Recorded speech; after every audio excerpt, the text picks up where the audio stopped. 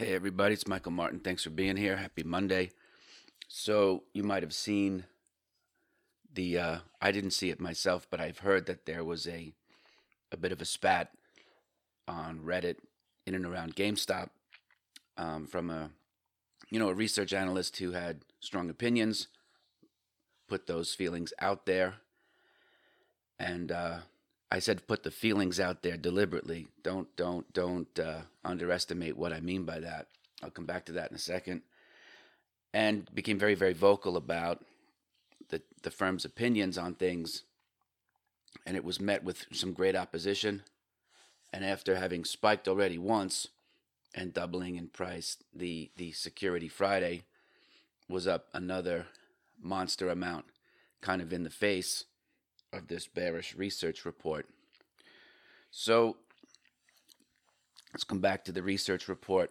Whenever I see anybody who has a strong opinion about something, even if it's well researched or what have you, you have to understand that when they go to one of these financial news networks or they're going to live stream something themselves, you have to look on a scale of 1 to 10 is what is the ego doing at that point, right? What emotional needs are they satisfying in themselves by doing or saying what they're saying, right? So I looked at this, and just again from a 30,000-foot view, when people have a real need to be smart, they almost always have a blind spot to losing an enormous amount of money. So I put it out there as advice that if you have really strong opinions about stuff, you might consider keeping them to yourself, because what's the point of putting it out there if you're not selling research reports or subscriptions to services as such? What's the real benefit of going out there, right? Because there's a way to share insight, and then there's another way to make a market call.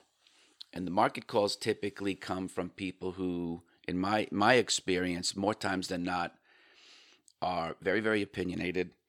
They're fundamentally driven, and coincidentally, they don't have great parameters for risk management, i.e., they don't know how to trade. So this puts, the situation into sharp relief.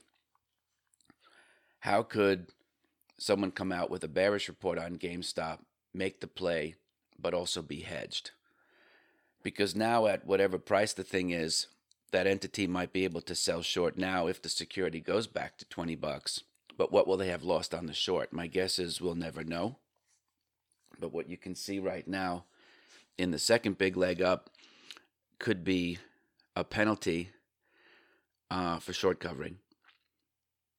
So my take would be, if you have strong opinions about things, keep them to yourself. If you're sharing your thought process and you're open to feedback, that's what social media is for. Myself, I tend to be very demure on those types of things because, it's really something for the end user to figure out on their own. I said last week, traders trade. And the experience is going to give you all the how-to. It's going to be the best course you could ever take, is to just do it. You'll never be perfectly ready. You might feel really insecure. You might feel that you don't know anything, and that may be the case. But by doing, the education that you'll get will be outstanding.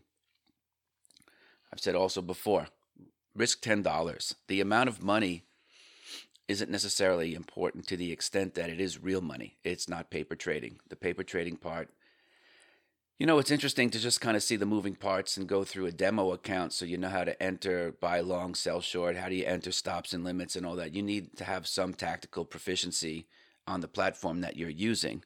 But you can do that over, honestly, one day. That's not something that should take several weeks to learn to master, right? And if you're trading small enough, even if a security, if you sold 10 shares of GameStop short following this person's advice and it went up $30, not really going to get hurt.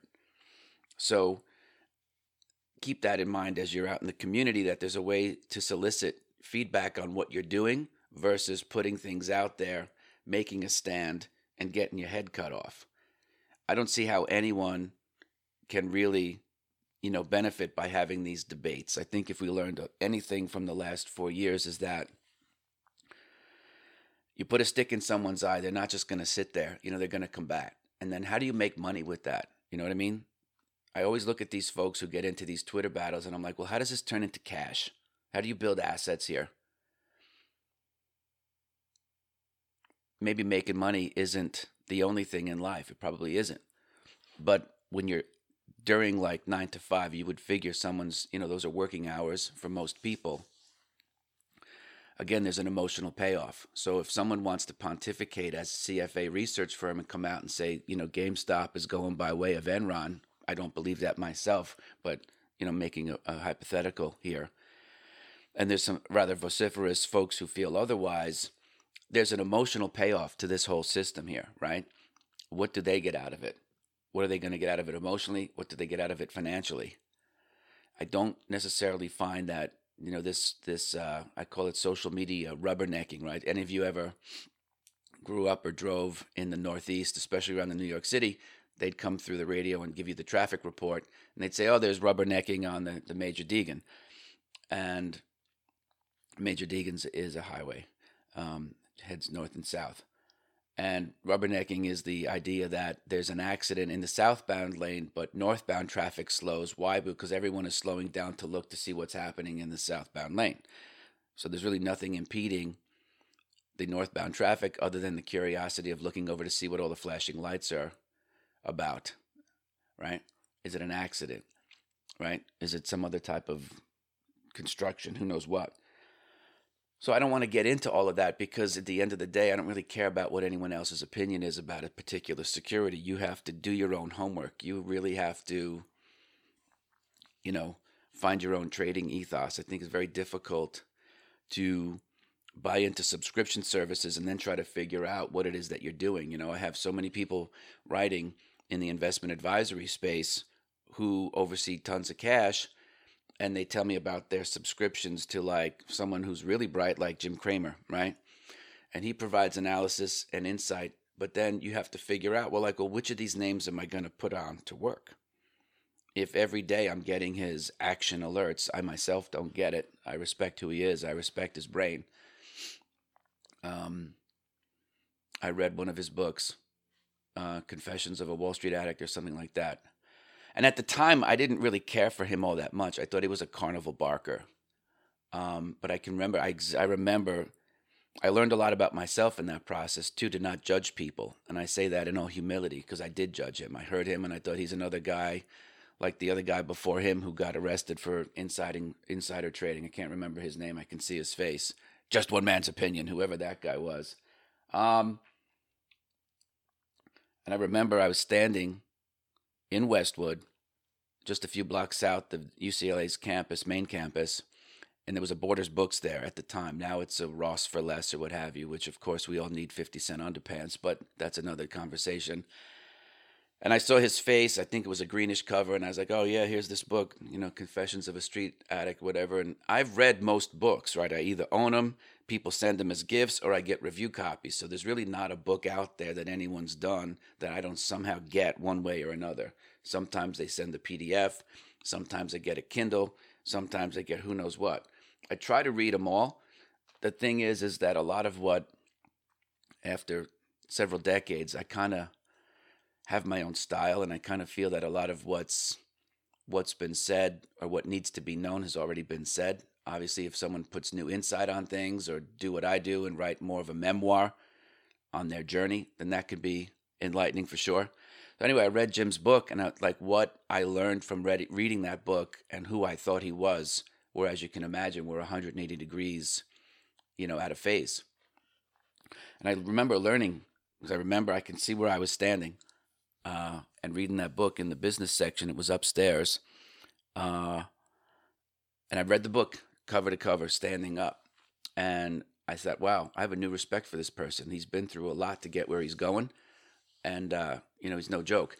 So when I see people, giving him smack on social media, I'm like, here's a guy who's just trying to provide insight more than trade recommendations, right? Because if you subscribe to anything, it's up to you to figure out what you believe. I'll say this, though, and I know who's listening. There's enormous amounts of blind spots there. Because if you come to the market, again, I know who you are, I know who's listening, with fundamental opinions, You can't possibly have fundamental opinions of everything that's going on in the world. We're just not that smart. So I like to follow what Paul Tudor Jones said, or at least is attributed to him as a quote, and that is price moves first, fundamentals follow. Ultimately, the fundamentals have to follow through on some level, or the belief in that fundamental, right, to sustain the price. Ultimately, there's got to be earnings growth, and all that kind of fun stuff. Yes, I understand that debt has a big part of it, but interest rates are zero, cost of carry is low, and even the shittiest little piece of shit company can refinance now for like 3%. So, cost of carry is a bigger issue when rates are higher, but nonetheless, debt load can affect earnings, but you can look for earnings growth. That's what I would do. Anyway, this isn't a lesson on how to trade fund stocks on fundamentals. So what ends up happening is you have all these people who dig in their heels, and if they don't know how to trade, you ask them, or you see on TV, and I don't watch TV because I don't have one, when do you know to sell? And they say, well, the fundamentals change.